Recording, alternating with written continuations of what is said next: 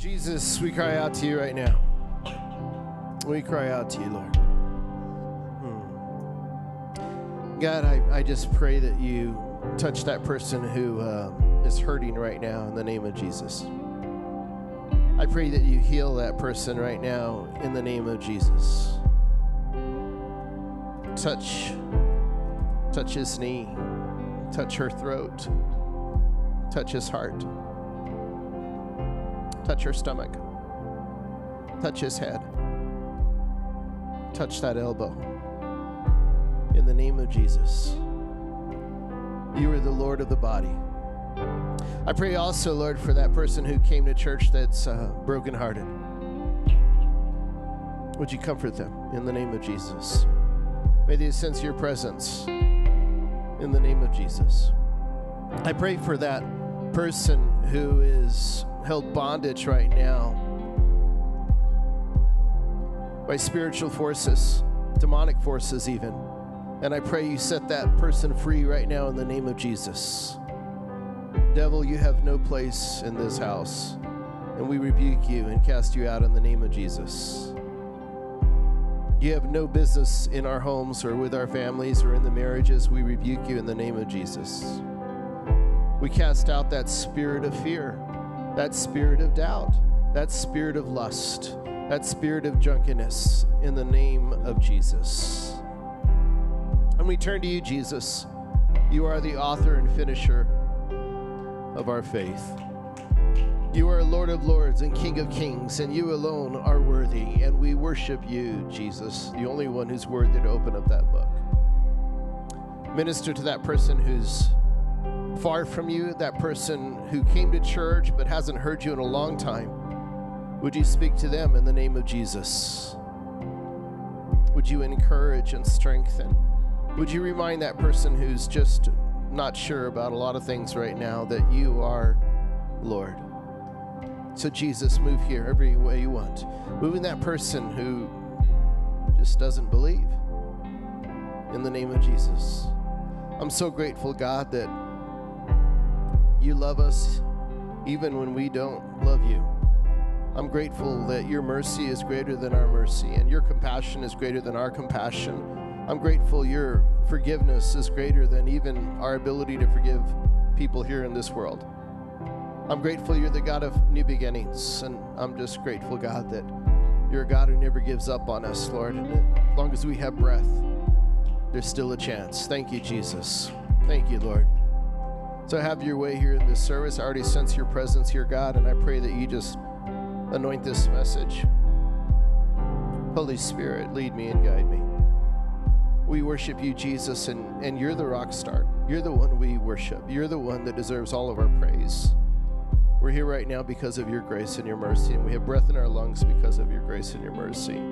We give you our problems. We give you our worries. We give you our burdens. We cast them on you. We can't carry them, Lord. We can't carry them. Thank you, Lord. It's in the name of Jesus we pray. Amen. Amen, amen, amen. For the kingdom, right? For the kingdom. Hey, turn to someone and just tell them Jesus loves you. Can you do that? And then you can have a seat. Thank you so much for being here at church. It's a powerful name. Powerful name. Appreciate our worship team leading us. One more, baby. One more. I'm excited. Yeah, some of you are like, are the Broncos playing? What are we talking about? Yeah, I love underdogs, and I love the fact that the Nuggets are like, it's the first for everything. I enjoy that. There's that part of me that I like the underdogs. I'm always cheering for the underdogs, and I like the way they play together. So, you think God really like cares who wins? Do you think, I don't know. There's probably greater things, unless his will is going to be determined. Anyway, let's talk about something else. Before we jump in the message, I want to share with you what our church did, what your church did. I love it when I talk to people, and when they talk about Thorn Creek Church, they don't tell me your church. They say our church, and they say it like naturally. That's when I know, oh, they're in. They're not visiting anymore. I love it when they say our church or my church when they say that. I love hearing that. But here's what your church did. This last week, we went to an organization called Beyond Home, and it's located in Arvada. And we had quite a few people from Thorn Creek there, and they had like a festival kind of thing. And we just went and served and loved on them. There were a lot of games for the kids, and it was just a lot of fun. And we had so many volunteers. They said, "Hey, we need help painting a house." So we split up the volunteers, and some people went to help out with the festival, and other people were painting the house. And this organization helps low-income families get on their feet and helps them with life skills as well. So it was just super cool being there. So just want to thank all of you who participated in at Beyond Home. Appreciate you so much. Yeah, thank you. I'll tell you what, God is moving in such a beautiful, beautiful way. You know, last week we had our second or third week at the Innovage campus. That's that senior adult community right behind Super Target and Barnes & Nobles on Washington and 120th. So that building right there, there's a lot of the population, a lot of senior adults are there. And we've been doing church there at 11 o'clock. In fact, in like, what time is it? It's 9:37. At 11 o'clock, we're going to do church over there again. And they put it on in their theater room, and we sent Thorn Creekers over there. And it's been amazing. I mean, like I said last week, there was someone who showed up there who hadn't been in church in like 10 years. And a lot of them, they don't know how to put on or download a worship service on their, mobile device or electronic device. So they can now just go down the elevator, be part of church. Super cool. And in fact, last weekend, Pastor Jeremy was there, and they, on their own, you know what they said? They said, where do we put our offering? These are senior adults who have a fixed income. And they're asking, what do we do with our offering? And it never dawned on us to collect offering over there. We were like, well, I don't know where to put our offering. We didn't have offering buckets or plates or anything. And you know what they used to collect offering? A coffee filter. They passed around a coffee filter to collect their offering. Talk about a widow's mite. Beautiful. And I thought, wow, look how God is moving. This is a community of senior adults that are many times are overlooked or forgotten. And God is using this church to minister to them. Your church. Say my church with me. Say my church. Oh, see, doesn't that feel good? Say my church again. I know some of you are like, I'm not sure if I can say that right now. All right. Hey, one more thing. Why Not Weekend is coming up. One more thing. Why Not Weekend? Why Not Weekend is why not? It's not a typo. K-N-O-T. What is why not? It's exactly what it sounds like. It sounds like a wedding. That's what it is. So Why Not Weekend is a time when we, let me just preface this by saying our desire is for you to know God's Word and for you to understand what it means to walk by faith, what it means to walk with God in today's world, in today's generation. And my heart's desire is for you to put yourself in a place of blessing. Your life and all the categories of your life, work and relationships and marriage and dating, whatever, it all matters to God. And so what we decided to do was we recognized, hey, you know what? There are people at Thorn Creek who are in a relationship that should be married. You know what I'm talking about? Maybe that's you. You're playing house, and you've not tied the knot. And maybe God's stirring you and saying, okay, it's time.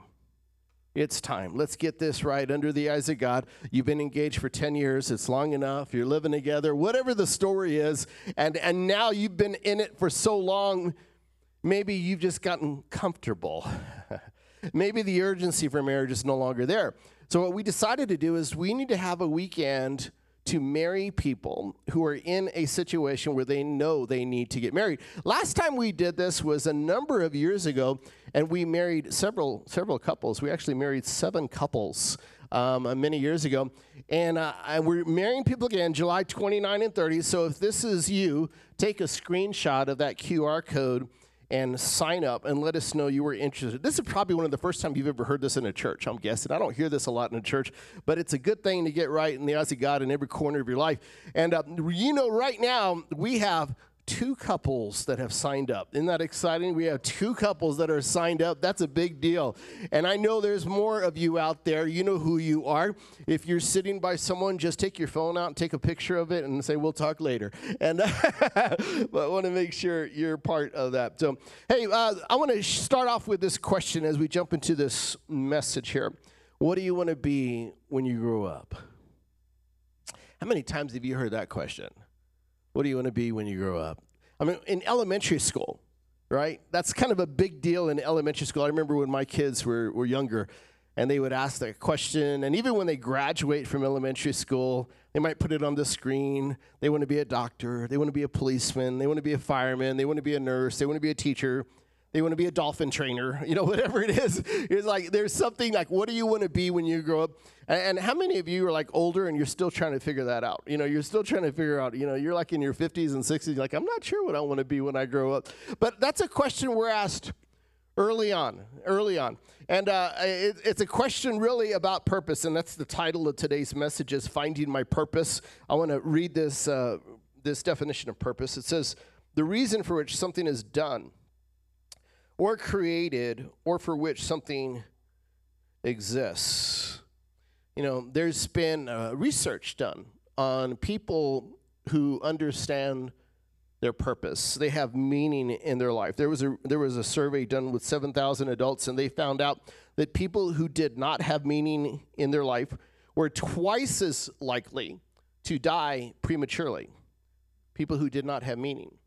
And people who had a sense of purpose, check this out, reduced the incidence of cardiovascular events like heart attack and stroke. They simply had a purpose. You wake up in the morning and you have a purpose. You wake up in the morning and you're thinking, I've got to do this. I got to work on this.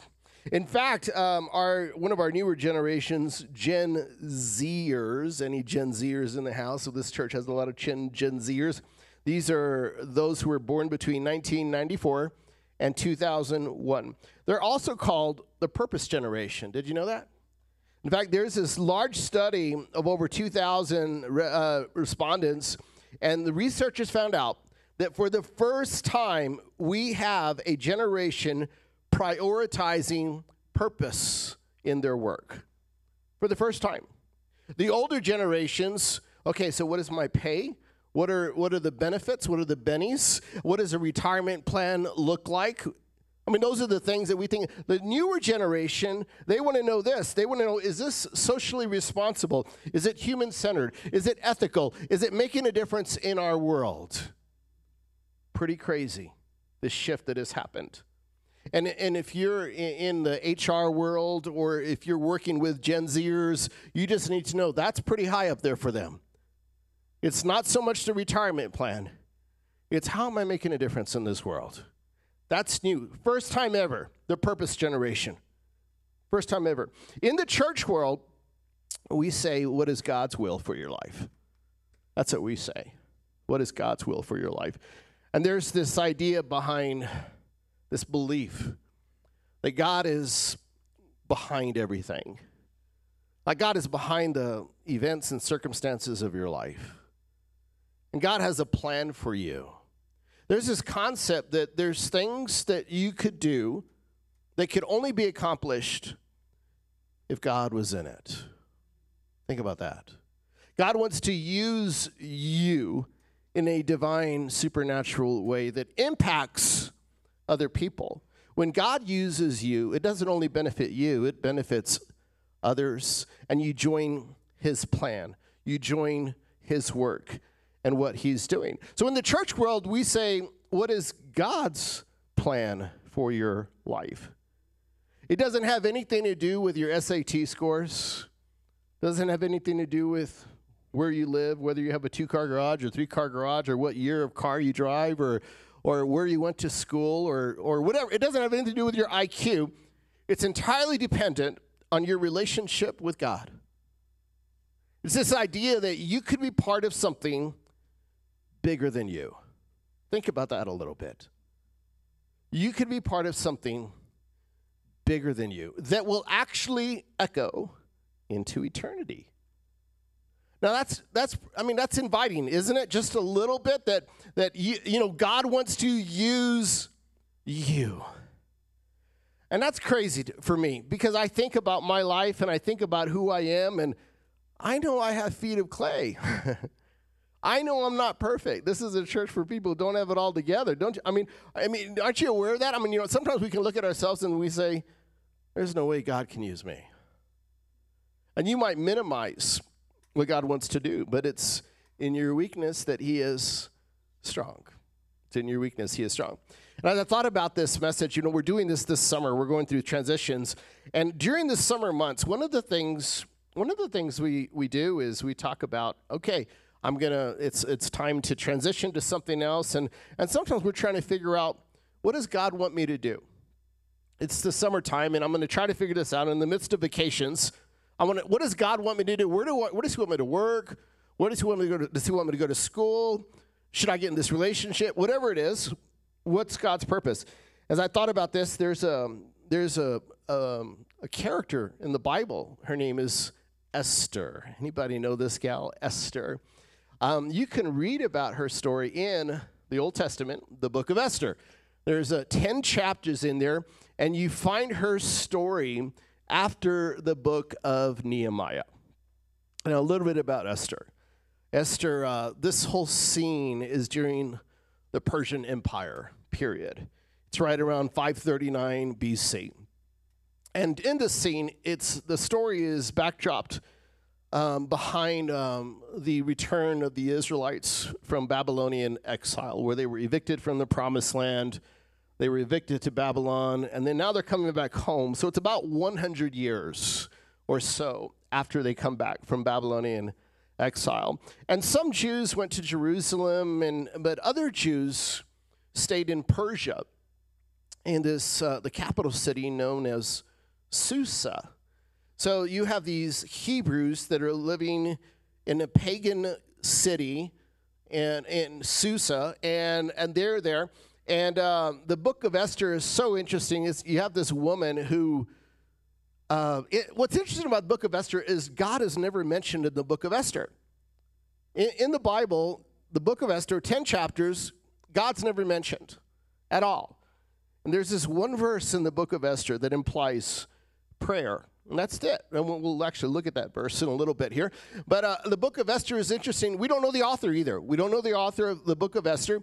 But it's littered with these signs and coincidental ironies throughout the whole book, where you're like, that's interesting. Well, I wonder why that happened. Oh, wow, that happened. And because that happened, this is happening. It's ironies and signs. It's like the author just wanted to show you the signs and wanted you to connect the dots. And what I like about that is sometimes we can look at our life like that. We can look at our life and say, gosh, why did she do that? Or why did he do that? Or I got let go from a job, and why did that happen? This doesn't make any sense. And why didn't this happen? I thought this was going to happen, and it didn't happen. Or why is this relationship now, like this? And I thought it would be different, and now it's not. And there's sometimes in life we just kind of wonder, okay, God, help me make sense of this whole thing. I don't understand what's happening.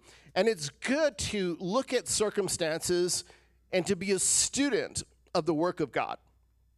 I didn't say this last night. I should have said it. It's good to look at your life and just be a student and say, okay, how is God going to use that? Oh, God used that for this. And this isn't by accident. This is on purpose. And God brought me to, and over, it's just good to be a student of the work of God.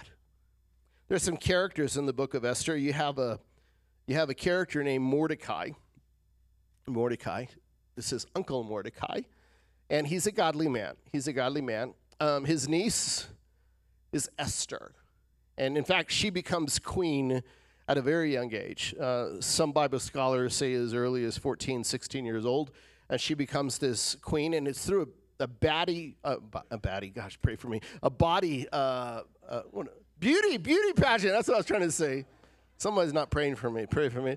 A beauty pageant. And she's elevated to this position, to status. She's a knockout. I don't know what she looks like, but she is a beautiful, beautiful young woman. And she becomes the queen. And all of a sudden, it's this position of influence. And there's this villain in this whole story named Haman. Haman's this villain that you read about. The guy's not a Jew. He hates Jews. In fact, he's behind this decree to assassinate, to murder Jews. And he actually has a date. And he convinces the king. The king, that guy just likes to drink. He's a drunk all the time. And any opportunity to party, he's going to party. Any opportunity to celebrate, hey, let's celebrate. The Nuggets won game 2. Let's party hard. That's just this king.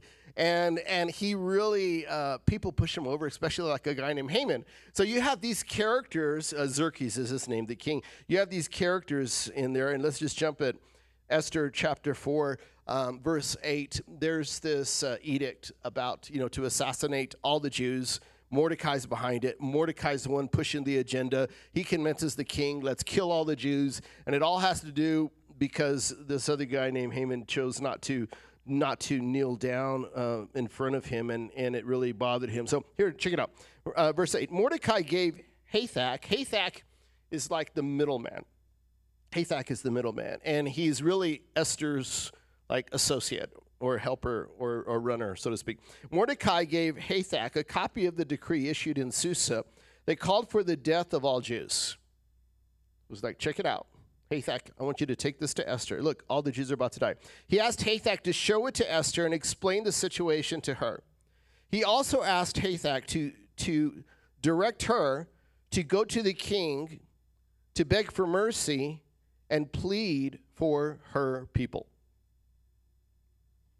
So Mordecai has an idea, and he's like, okay, there's a date. There's a sentence date where all of the Jews are going to be massacred. And Mordecai's like, I have an idea. Esther, who's a Jew, but nobody knows she's a Jew except Uncle Mordecai and others, but the king doesn't know she's a Jew. And Mordecai's idea is, Esther, sweetheart, baby girl, we need you to go to the king. You have position. We need you to go to the king on behalf of all the Jews, and we need you to beg for mercy and plead. So Hathach returned to Esther with Mordecai's message. Then Esther told Hathach, here's her response, to go back and relay this message to Mordecai. All the king's officials and even the people in the provinces know that anyone who appears before the king in his inner court without being invited is doomed to die unless the king holds out his gold scepter. And the king has not called for me to come to him for 30 days. So this is a big deal. This king of Persia, at this time, Persia's, incredibly big. It's the empire. It's the Roman Empire, so to speak. And Esther knows, if I go uninvited, I can die. I can die. There's no party crashers in King Xerxes' house. There's nobody. If you show up, you were invited. There's no plus ones, nothing like that. It's like you've got to be invited. And Esther understands the gravity of showing up and going to the king. Verse 12 says, so Hathach gave Esther's message to Mordecai. And then verse 13, Mordecai sent this reply to Esther. Don't think for a moment that because you're in the palace, you will escape when all other Jews are killed. I think Esther, if we can read between the lines just a little bit, she's living large. She's in the palace. I have this vision of her being fed grapes or something like that, and someone waving and fanning her with a big palm branch or something like that. She's got security. She's got a retirement plan. Everything is fine with her. Her quality of life is way up here right now.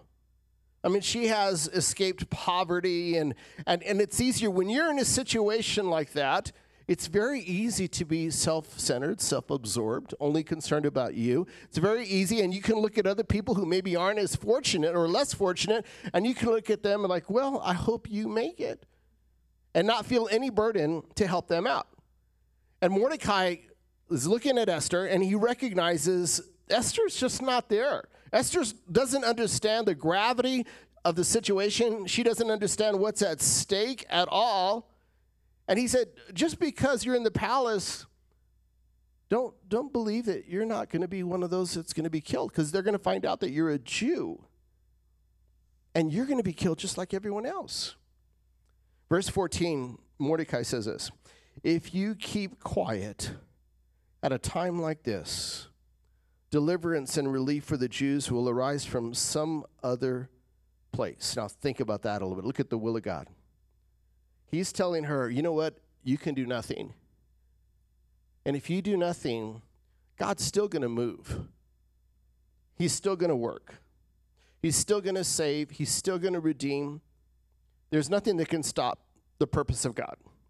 However, there's a cost, but you and your relatives will die. It's an interesting concept, isn't it? I mean, like, your willingness to obey God impacts other people. Your willingness to say yes to God impacts your children. Your willingness to say yes to God impacts your loved ones. Your willingness to say yes to God impacts perhaps children that haven't even been born yet. Wow.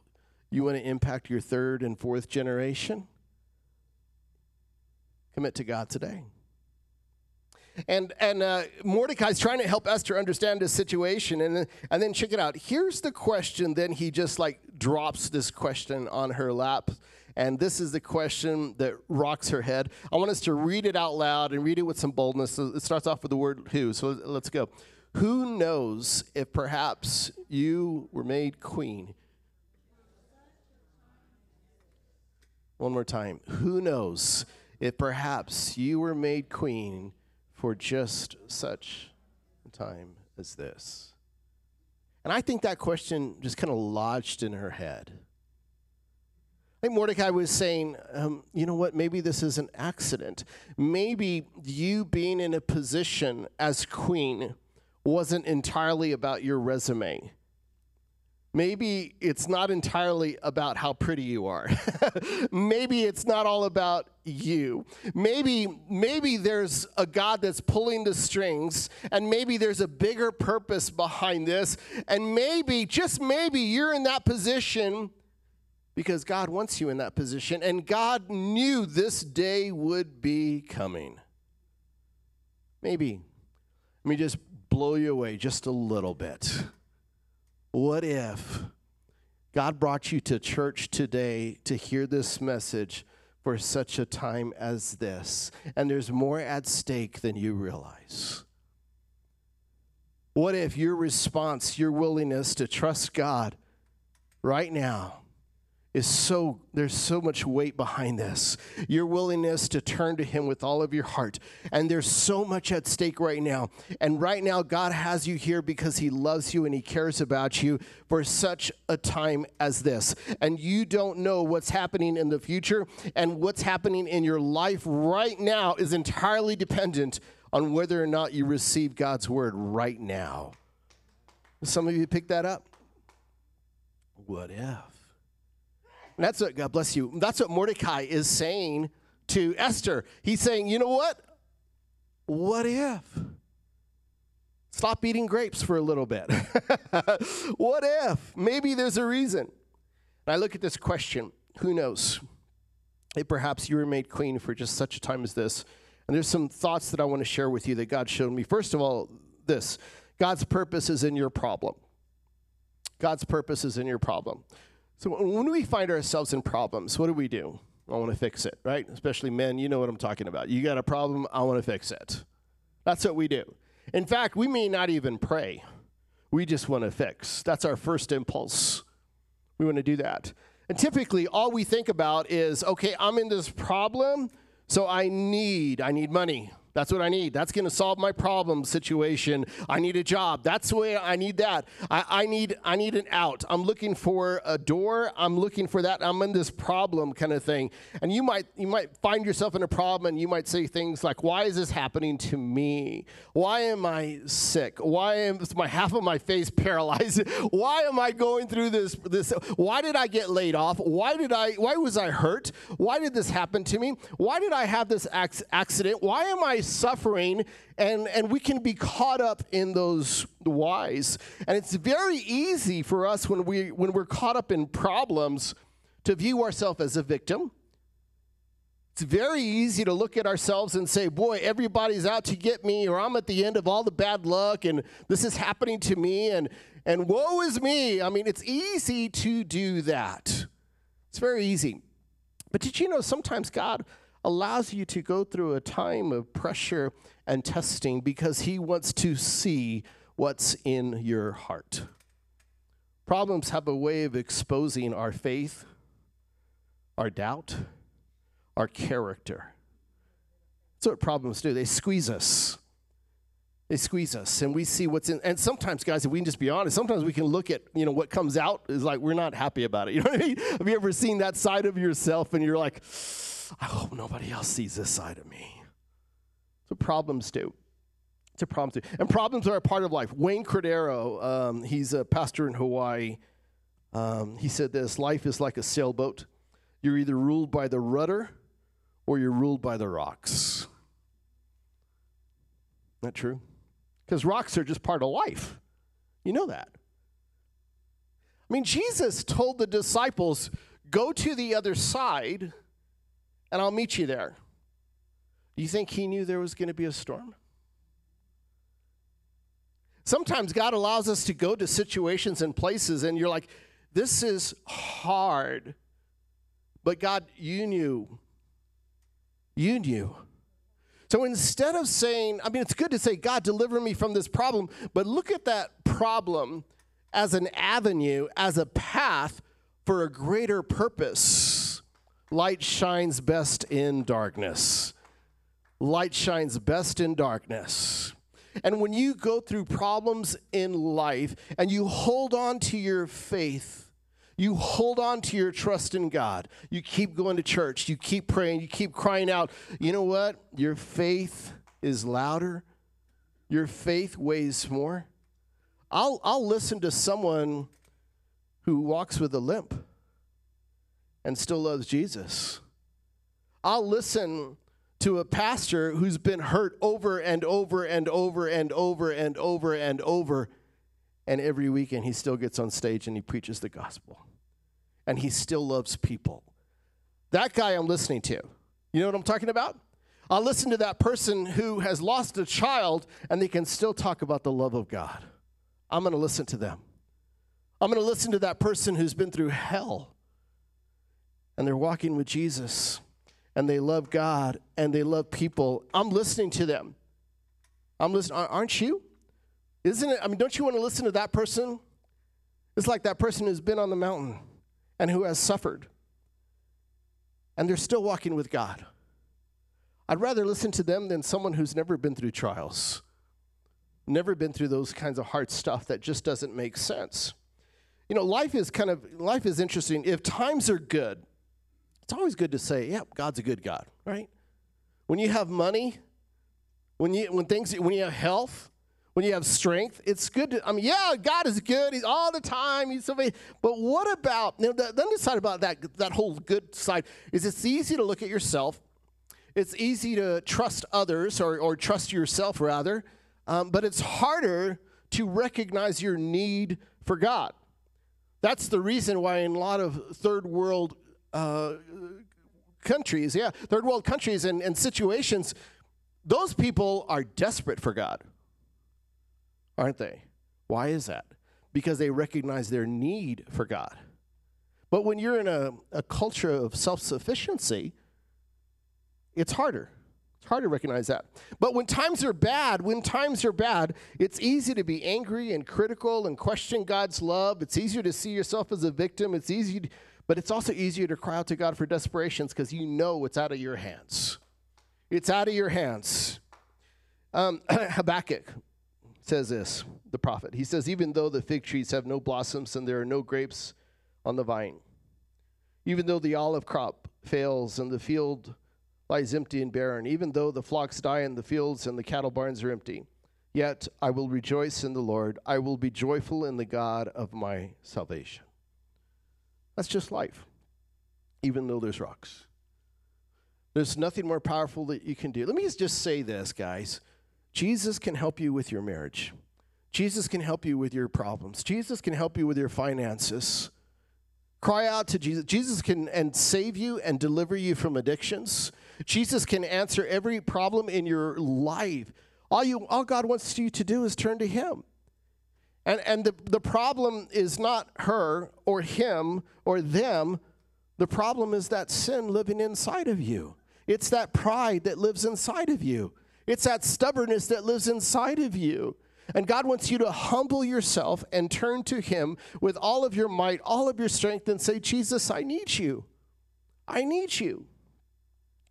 I love Isaiah. He says this, but now, O Jacob, listen to the Lord who created you, O Israel, the one who formed you, says, do not be afraid, for I have ransomed you. I've called you by name. You are mine. Oh, that's a word for someone here today. When you go through deep waters, I will be with you. When you go through rivers of difficulty, you will not drown. When you walk through the fire of oppression, you will not be burned up. The flames will not consume you. For I am the Lord your God, the Holy One of Israel, your Savior. Somebody need that today? Our life is full of ups and downs. And one thing you have this promise is you have a God who will never leave you or forsake you. You have a God who's good on his promises. You have a God who's faithful, a God who will work through that problem. Second thing I want you to hear is this: your purpose is bigger than your position. Your purpose is bigger than your position. One of the challenging things about us when it comes to position is a position can become part of your identity really easy. I'm Pastor Ruben. I'm a pastor of Thorn Creek Church. You know, you work at such and such, or you're so-and-so, and this is your title kind of thing. And I get that. That's just really natural, especially when you give so much of yourself. But you need to know that first and foremost, you're a child of God. You're made in the image of God. You were God's child. You were valuable not because of your position, but because of your heart, because of your soul. Your soul belongs to God, and God loves you, and God cares about you. And if you can make that distinction, you'll look at people differently. You'll no longer look at them and assess value to them based on a position they hold. But you'll look at that person who flips burgers at McDonald's and you'll know they're just as important as that engineer who works at Tesla. They're both important. You look at that person who, somebody came to church last night and they were just in, I don't know, there was like paint all over their pants and shirt. I don't know, they were painting or something. And I was talking to him after service and the first time I talked to him and he said, yeah, Pastor, I'm so sorry about the way I came to church. And I was like, man, you're perfect. I'm glad you're here. And he said, all right. He said, I'll come back. Well, so I said, well, good, come back. Come back. And so many times we assess so much of our self-worth based on what other people look like or what we look like. Don't do that. Every soul belongs to God. Think about Mordecai. Mordecai was this guy who shows up to Esther, and he's the guy who's provoking her to purpose. Mordecai goes up to her and says, God has a plan, basically. You're not here by accident, and you're in this position because God wants to use you, and you have a responsibility to do this, to save the Jews. You have a responsibility to do this. And initially, you get, kind of get this vibe that Esther's not on board with Mordecai. She's not seeing it like that. She's enjoying her life. And Mordecai's like, no. There's more for you. There's more for you. Do you have a Mordecai in your life? Do you have someone who prods you and says, God wants more of you. God wants all of you. God wants you to serve him. You know what? You should honor God with your life. Do you have a Mordecai in your life? You shouldn't be lying like that. Those words shouldn't come out of your mouth. What are you doing in this relationship? Man, that's not right. Do you have a Mordecai in your life? Those are rare. Unfortunately, they're rare in the church. In the church, we just maintain an image. We try to look a certain way. And we don't want people to know our life, behind that automatic garage door, behind our door. We don't want them to know who we really are. Did you know there's been studies related to purpose that people who are in a mentoring relationship, they're being mentored by someone, actually have greater purpose in their life than someone who's not mentored by someone? Think about that. Think about that. Mordecai shows up and tells her, you know what? God wants to use you. I feel like a Mordecai sometimes. As a pastor, I have a responsibility to proclaim the word of God.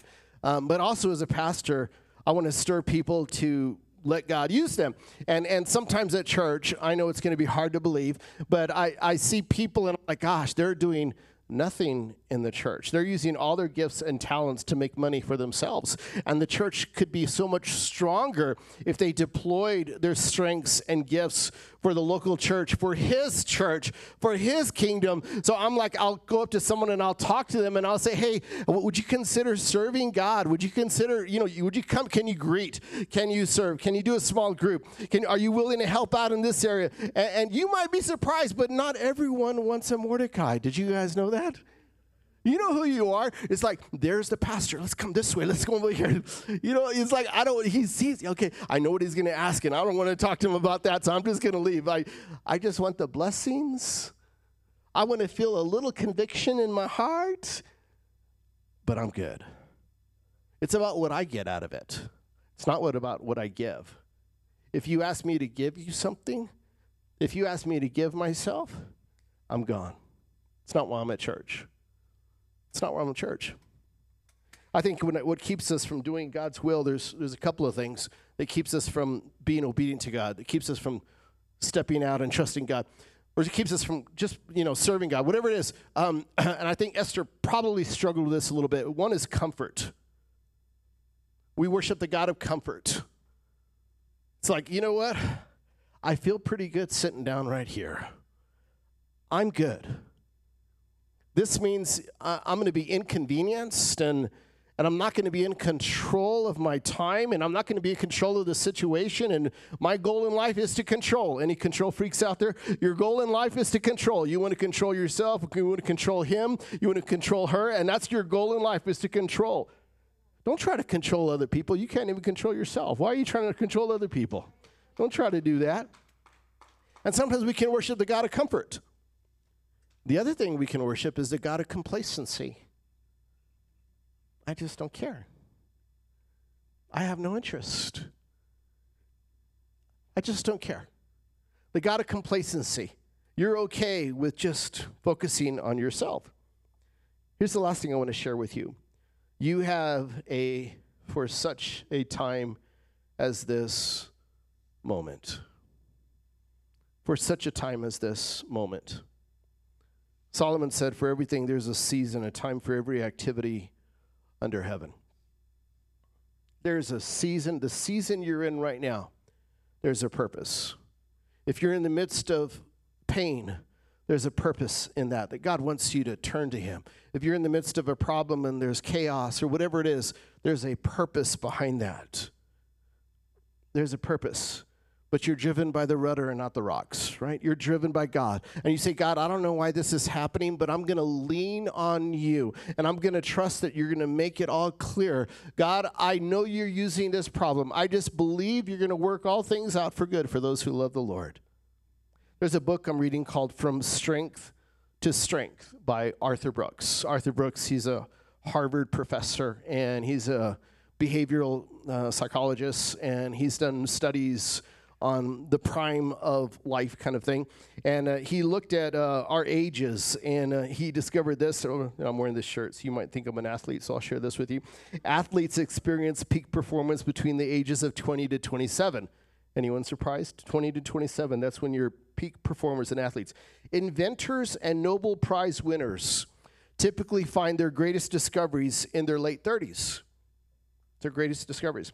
The peak age for physicists is 50, and for chemists it's 46, and the peak age for medicine, or those who are in the medical field, is 45. So you might want to ask your doctor, can I get a younger doctor? Do you mind if I get a younger doctor? For writers, decline sets in between the age of 40 and 45, and office workers, 45 to 54. So he goes so far to say your peak age, he calls it fluid intelligence. Fluid intelligence. He says your peak age when you're most creative is really in your 20s and 30s. And he says 39 is the tipping point. 39. Yeah, I'm a little older than 39. But he said after 39, there's something called crystallized intelligence. And that's when you use wisdom and discernment because you've seen some things. And he says if you keep trying to do life like you were in the 20s, you'll discover when you get older, it doesn't work. Your brain, your memory's not where it used to be. Hello. Your body's not where it used to be. Your physical strength is not where it used to be. So it's important for you to jump onto that other curve and say, okay, I recognize my season in life, and I'm going to now rely on wisdom in a greater way. In fact, those who are in that second curve, you know what they say a great job is for you? To be a mentor. To be a mentor, because you've been through some stuff. He says this, in the first half of life, ambitious strivers, check this out, ambitious strivers embrace a single formula for success. Focus single-mindedly. Work tirelessly, sacrifice personally, and climb the ladder relentlessly. Did I just describe your formula for success? It works until it doesn't. In the second half of life, you learn a life of grace, joy, and ever-deepening purpose. Isn't that good? Isn't that so true? You get to a certain age where you look at your life and you're like, you know what? That doesn't matter. All of a sudden, it's like money. It's like, you know what? Driving that nice car, that's not that important for me anymore. You get to that place. Paul says, and we know that in all things, God worked together for good for those who love him and who've been called according to his purpose. Acts chapter 13, Luke says, now, when David had served, this is King David, when David had served God's purpose in his own generation, he fell asleep. He was buried with his ancestors, and his body decayed. Check it out. When he had served God's purpose, he fell asleep. It's like there's nothing else worthy to live for. Let me say it like this. If you have breath, you have purpose. Inhale, exhale. If you have breath in your lungs, God has a purpose for you. If you have breath in your lungs, God has a purpose for you. Look at Esther's decision. Then Esther sent this reply to Mordecai. Go and gather together all the Jews of Susa and fast for me. This is the first sign of prayer, the first spiritual sign in this entire book. She recognizes, you know what? I think Uncle Mordecai is right. We need to pray. Do not eat or drink for 3 days, night or day. My maids and I will do the same. And then, though it is against the law, I will go in to see the king. And then what does she say? If I must die, I must die. Wow. Is there any purpose of God in your life that you're willing to die for? Think about that a little bit. I'm not talking about your children. I'm not talking about that. Is there any purpose of God in your life that you're willing to die for? Wow. We got to read between the lines. At some point, Esther was looking at herself and she realized, you know what? This isn't all about me. This isn't all about my salary. This isn't all about the gold. This isn't all about the palace. This isn't all about status. This isn't all about... God has a bigger purpose, and I recognize God wants to use me, and if I must die, I must die. Wow. If it's not big enough to scare you, then it's just not big enough. She recognized God's plan. Here's the prayer I want to encourage you to say. Here's the prayer. I want you to say this prayer. God, what's your purpose in my life? You're going through a problem right now. Just say, God, this hurts. This is confusing. I don't know why this is happening, but what's your purpose in my life? If you're on the top right now and you're getting the bonus checks and commissions and life is going well and you're just bringing in the money and, a lot of cabbage and life is great, I want you to say this prayer. God, what's your purpose in my life? What's your purpose in my life?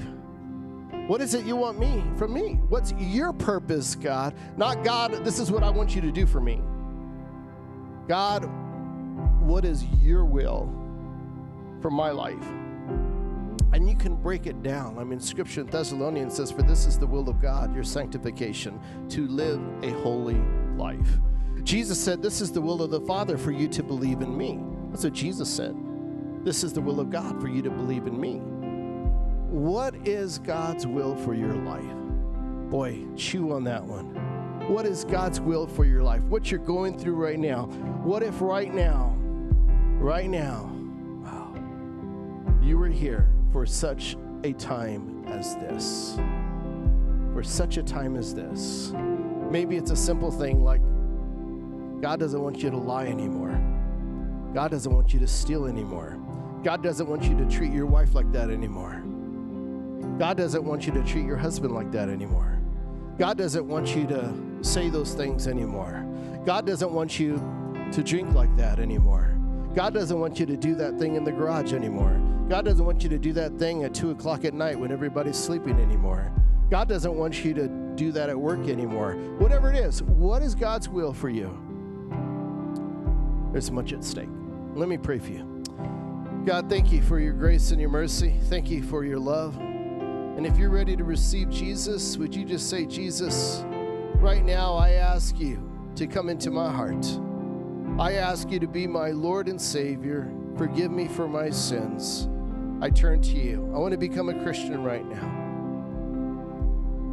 So take over my life. Others of you might need to say this. God, what is your will for my life?